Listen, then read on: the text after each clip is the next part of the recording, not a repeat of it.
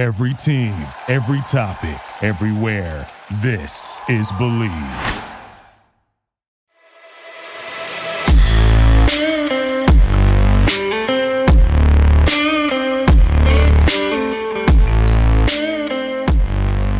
Welcome into the TDN Fantasy Podcast, a solo edition of the show. Chris Schubert here.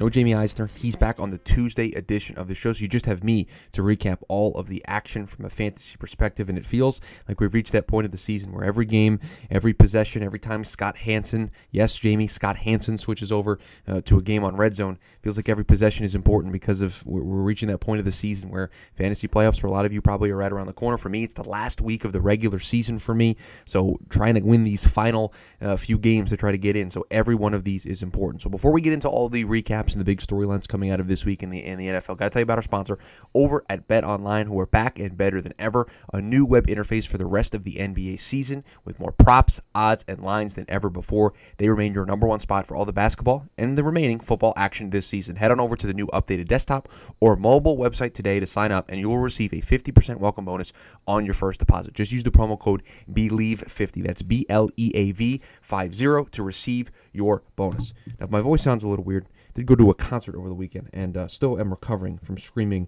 my lungs out over the weekend. So if the voice sounds a little scratchy, we're going to get through it together. It's all going to be okay, and I will make sure to have the voice back for the remainder of the week. And we will get my team out of the way first, so we don't have to do this all throughout the course of the show. The Eagles beat the Jets 33-18, and a lot of storylines in this game. Zach Wilson probably played the best game of his young NFL career. No Jalen Hurts on the other side of the ball for the Philadelphia Eagles, so there were going to be question marks on how this was going to turn out. I think the big thing that we got in this football game is Miles Sanders had a massive performance, 24 carries, 120 yards. The first Eagles 100-yard rushing performance in like over a season or so. I think it was like 11 straight games or something that they've gone without a single 100-yard rusher, which is fascinating considering the Eagles find themselves as one of the better rushing teams in the league. That's because they do it in so many different ways. You have Jalen Hurts who runs the football, Sanders runs the football, Kenny Gainwell had another big game. He gets it in the end zone, 12 carries, 54 yards for him. So with all these different backs and with the running game of Jalen Hurts, it's been tough to find that 100-yard rusher. You got that today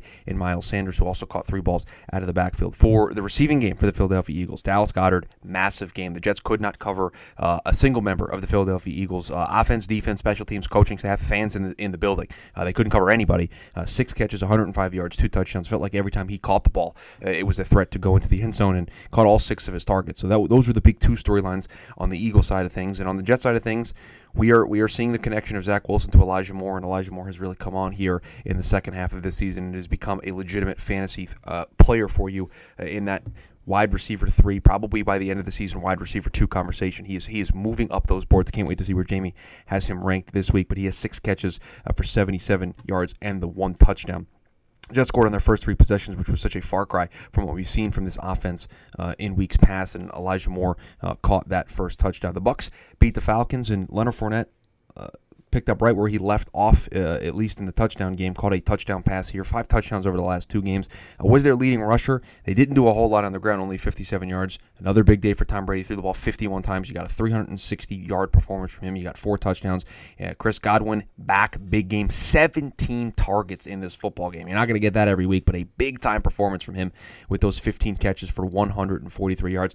This was one of those games where we've talked about this in the past with these Bucs receivers. Everybody got involved. Godwin and Evans didn't catch touchdowns, but big games from them. I already mentioned Godwin's big day. Mike Evans, 7 catches, 99 yards, and Gronk with 2 touchdown passes of his 4 receptions, 2 of them in the end zone for touchdowns. So that's what you have on the Tampa side of things. And then on the Atlanta side of things, by the way, watching this football game, I had Red Zone on, and I was watching the Jets, and it felt very weird at times. Every time they would go to this football game on Red Zone, it was close, but I never really felt like Atlanta was really in the football game. I never really felt like Atlanta was threatening the Tampa Bay Buccaneers. They found success on the ground against the Tampa Bay team, though, Atlanta did, that has been very good against the run. Mike Davis gets into the end zone. Cordell Patterson has 78 yards on the ground, 121 yards on the ground as a team. Matt Ryan does not throw a touchdown in this game, so again, if you're a Kyle Pitts fantasy manager, it is a struggle for you. 4 catches, 48 yards. Now, Russell Gage had a big game, and I'm sure he's one of those names that I'll write down on a list for Jamie and I to talk about on the Tuesday show. 12 targets, the only guy in double-digit targets for the Atlanta receiving corps. 11 catches, 130 yards. That's probably the only salvageable game out of anybody on this list for Atlanta in this football game, as they only put up 17 points. The Cardinals, they beat the Bears 33-22, and I think the big story in this game is if you've had Kyler Murray or DeAndre Hopkins on your football team, this was your first time to see them back in a couple of weeks, and Kyler picked up right where he left off. These are pedestrian numbers when you look at it, 11-15 for 123 yards, but 2 touchdowns in the air for Kyler, and he had 59 yards on the ground, and he got into the end zone twice on the ground. So when you get 4 total touchdowns from your quarterback, those are no longer pedestrian fantasy numbers. Those are big-time production, and DeAndre Hopkins only caught 2 passes in this game, but one of them was a touchdown, so you feel pretty good about that. And then for the running game, if you've gone into the James Conner bandwagon, 20 carries for 75 yards, and then he catches the ball for a touchdown as well. The Bears side of things, oh boy, this was ugly. And we thought this was going to be ugly when Andy Dalton was starting over Justin Fields. 4 interceptions in this football game. He throws 2 touchdowns. David Montgomery does have a big game, though. 21 carries, 90 yards, 1 touchdown. The weather was brutal in this football game, and they really tried to lean on the running game, did they? Especially with Andy Dalton throwing all those interceptions, and David Montgomery did lead the way. Also caught 8 passes out of the backfield, so a typical David Montgomery game. Jakeem Grant, the leading receiver from this football team, 5 catches, 62 yards, and the 1 touchdown for him in this game. Just a weird game all around. The weather was a big deal early. There was botched snaps, fumbles, ball slipping on handoffs. It was all over the place, and yet the 55 points scored in this game despite all that weather. This Arizona Cardinal team is on a roll. They're the first team in the NFL to 10 wins, and they're doing so in grand fashion because this offense has been electric. And with Kyler back now and DeAndre Hopkins back, this team looks like they are prepared for a playoff run. The Chargers go to Cincinnati 41-22, and they beat the Bengals. And this was, listen, we're going to get personal here for a second, and I know no one wants to hear about my fantasy team, but in a matchup with the season on the line, with me needing to win to get into the playoffs, I had Joe Mixon and Austin Eckler as my 2 running backs. 2 of my 3 running backs that I played this week. And you look at their numbers, 14 carries, 59 yards, 1 touchdown for Austin Eckler, 19 carries, 59 yards, 1 touchdown for Joe Mixon. You feel pretty happy with that. But both of those guys turned over the football. Austin Eckler lost 2 fumbles in this football game. Joe Mixon lost a fumble in this football game. They were trying to give the ball to the other team at times. And this Cincinnati Bengals team, they dug themselves a hole early. They battled back. Joe Burrow had this team rolling. Then he had the pinky injury that really derailed them. And then they were really never able to get back into this football game. And on the Chargers side of things, Mike Williams starting to feel like maybe he's finding what we saw in the early part of the season. 5 catches, 110 yards. Doesn't get into the end zone, but again, anytime you have a 110-yard game, you're going to feel pretty good about yourself. Keenan Allen gets into the end zone twice. You always feel good about that. And then on the other side of things, here are the big 3 Cincinnati receivers. T. Higgins has a monster game, 9 catches, 138 yards and a touchdown. Tyler Boyd, 5 catches, 85 yards, of course, right after I dropped him in fantasy. And Jamar Chase, 5 catches for 52 yards. So the only 1 touchdown in the game goes to T. Higgins. So again, Jamar Chase and Tyler Boyd don't get in the end zone. So you got to be looking elsewhere for touchdowns in that game. The Lions pick up their first victory of the season, beating the Minnesota Vikings 29-27 in dramatic fashion on the last play of the game as Jared Goff hooks up with Amon-Ra St. Brown. One of the weirdest coaching decisions I've ever seen in this game in the fourth quarter, and I thought was going to be the kiss of death for the Detroit Lions, and it was going to make them 0-11-1. When Dan Campbell, inside of his own 30 with about 4 minutes to go on a 4th and 1, with the lead, they're up 23-21, decides to go for it. Does not put the punter out there.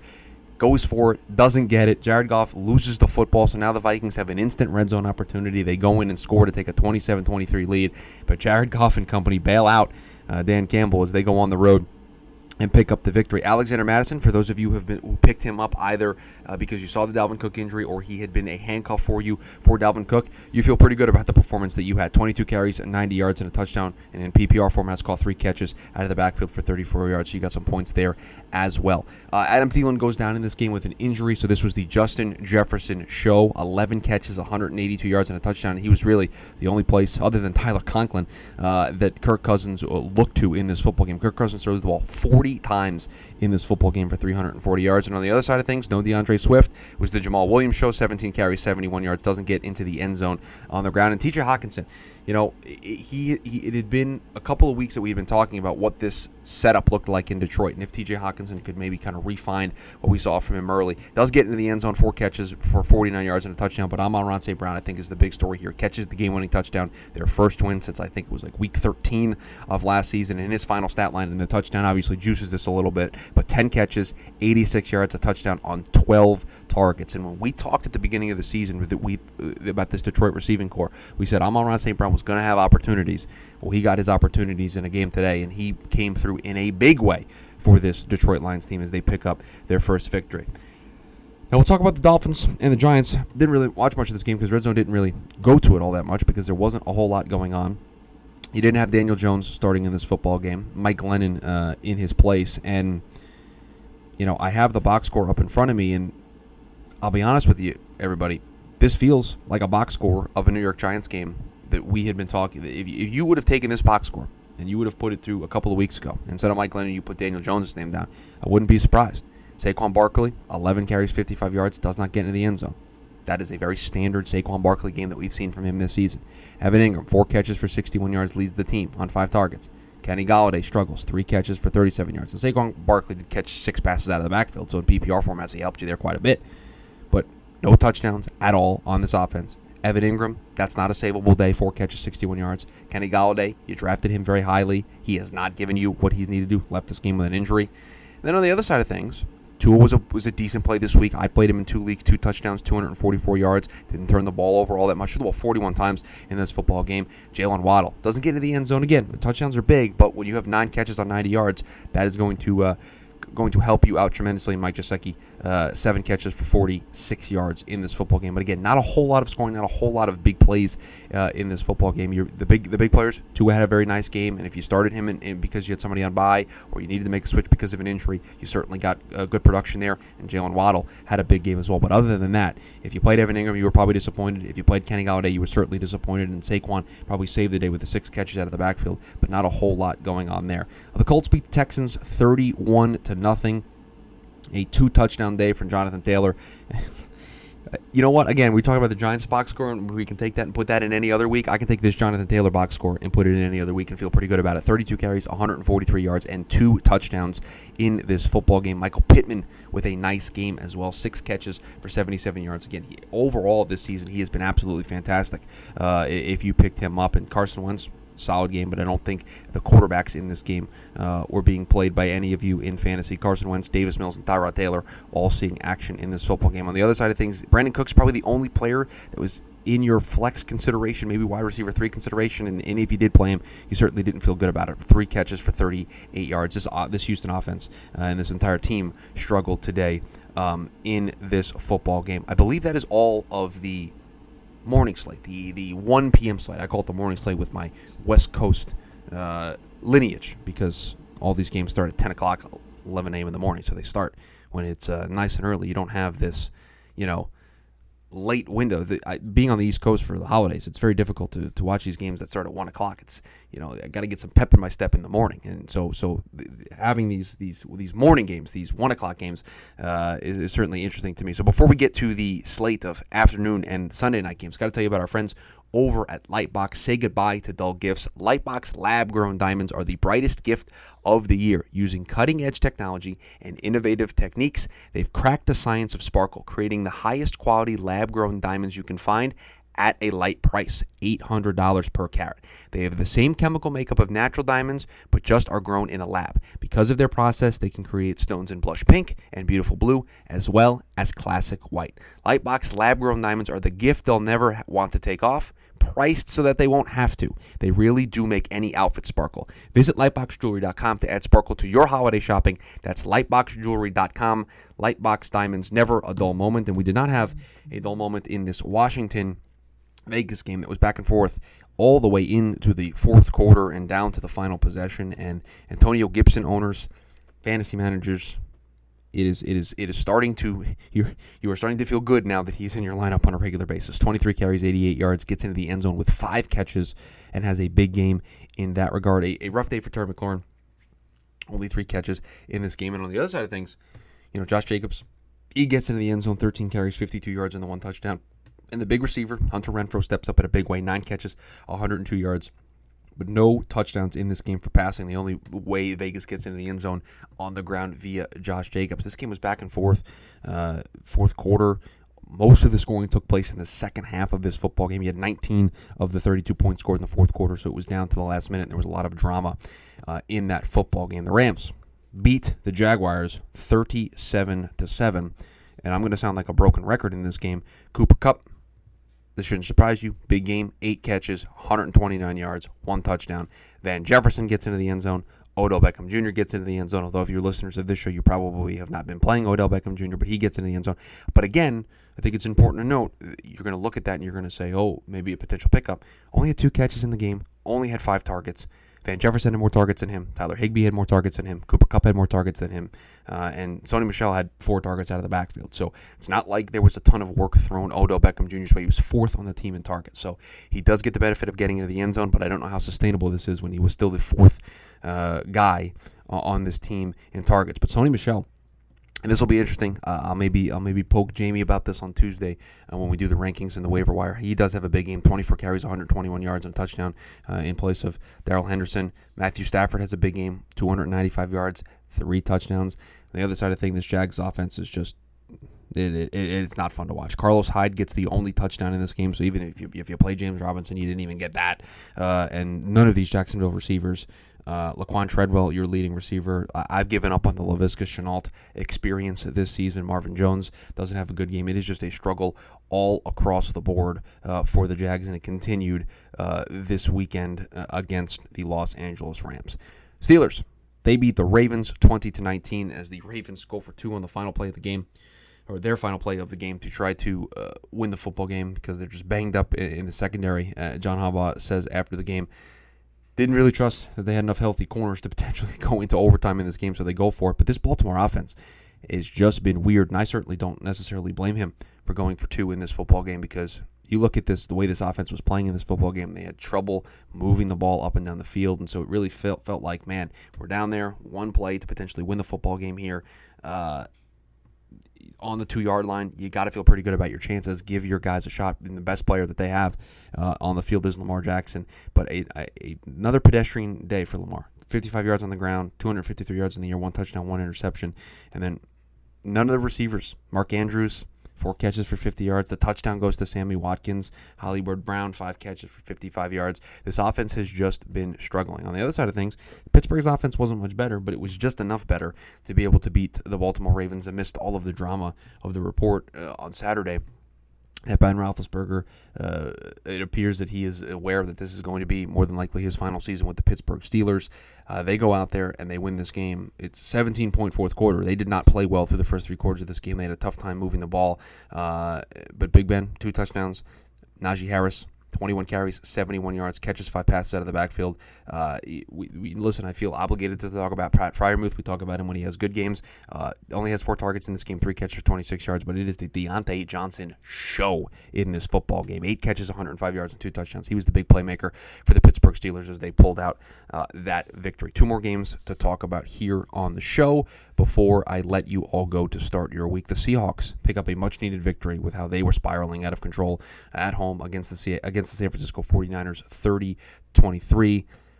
Travis Homer, you look at the box score and you see the 3 carries for 80 yards and the 1 touchdown. Has the trick play, the 4th down fake punt, go for it for 75 yards. Adrian Peterson, welcome to the Seattle Seahawks running back room. 11 carries, 16 yards. He doesn't get into the end zone, but not a whole lot doing there for this team. But Tyler Lockett, a big game, 7 catches, 68 yards and a touchdown. DK Metcalf, a lot has been made about his workload and the target share that he's gotten. Tied with Tyler Lockett for targets with 8. He has 5 catches for 60 yards. And the other side of things for San Francisco, it was going to be interesting to see what this offense was going to look like without Deebo Samuel, what this team was going to do offensively. And it was a bounce back, and George Kittle starting to really kind of thrive. 9 catches, 181 yards, and 2 touchdowns. Really stepped up with the 12 targets. Brandon Ayuk got 6 targets in this football game.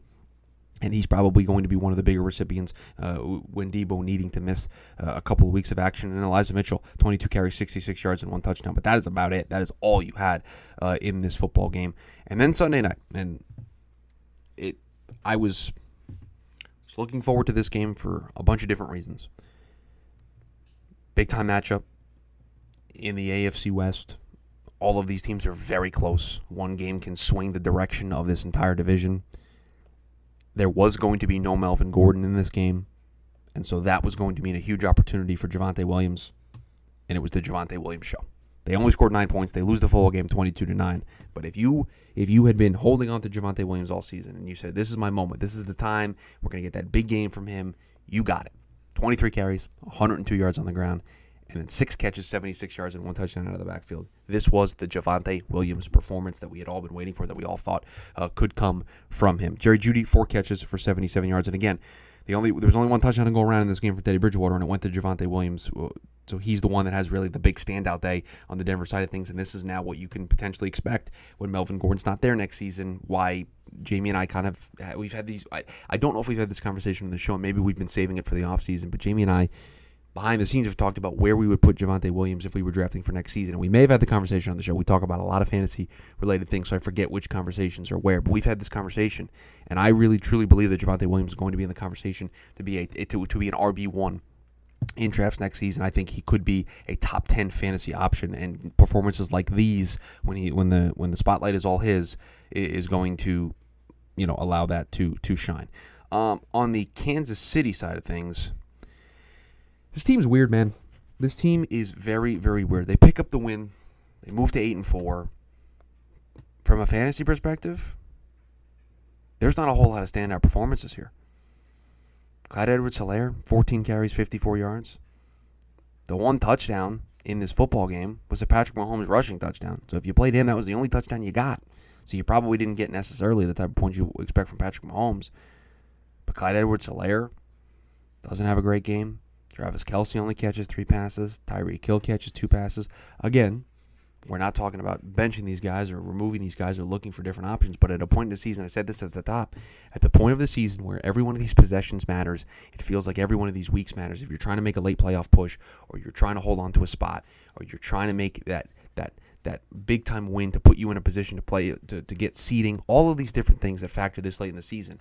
If you had Travis Kelce or Tyreek Hill, you didn't get what you needed from them potentially in a big spot where you needed a victory or you needed them to show up. So that was probably the big thing to take away from that game, is really across the board. Other than Javonte Williams on the Denver side of things, there was nothing to really talk about here in this football game on Sunday night. Got one more game tomorrow, so for those of you Patriots and Bills, if you got any players left in that one, good luck on Monday night's game. I know I've got Stephon Diggs in that one. With my season on the line, so I'll be keeping a close eye on that one. We're back on Tuesday. Jamie is back. He returns from his weekend in Atlanta for the SEC Championship game. We'll get a full breakdown from him on how that went. He's probably still recovering from all of the shenanigans that went down there with TDN and Bud Light Seltzer down there for the SEC Championship game. But we are back on Tuesday.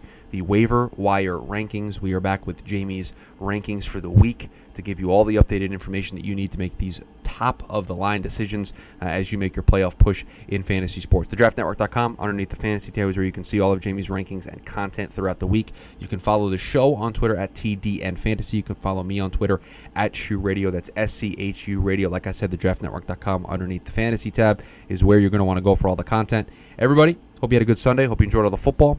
That's going to do it for us here on the show. We'll talk to you on Tuesday. Thank you for listening to Believe. You can show support to your host by subscribing to the show and giving us a 5-star rating on your preferred platform. Check us out at Believe.com and search for BLEAV on YouTube.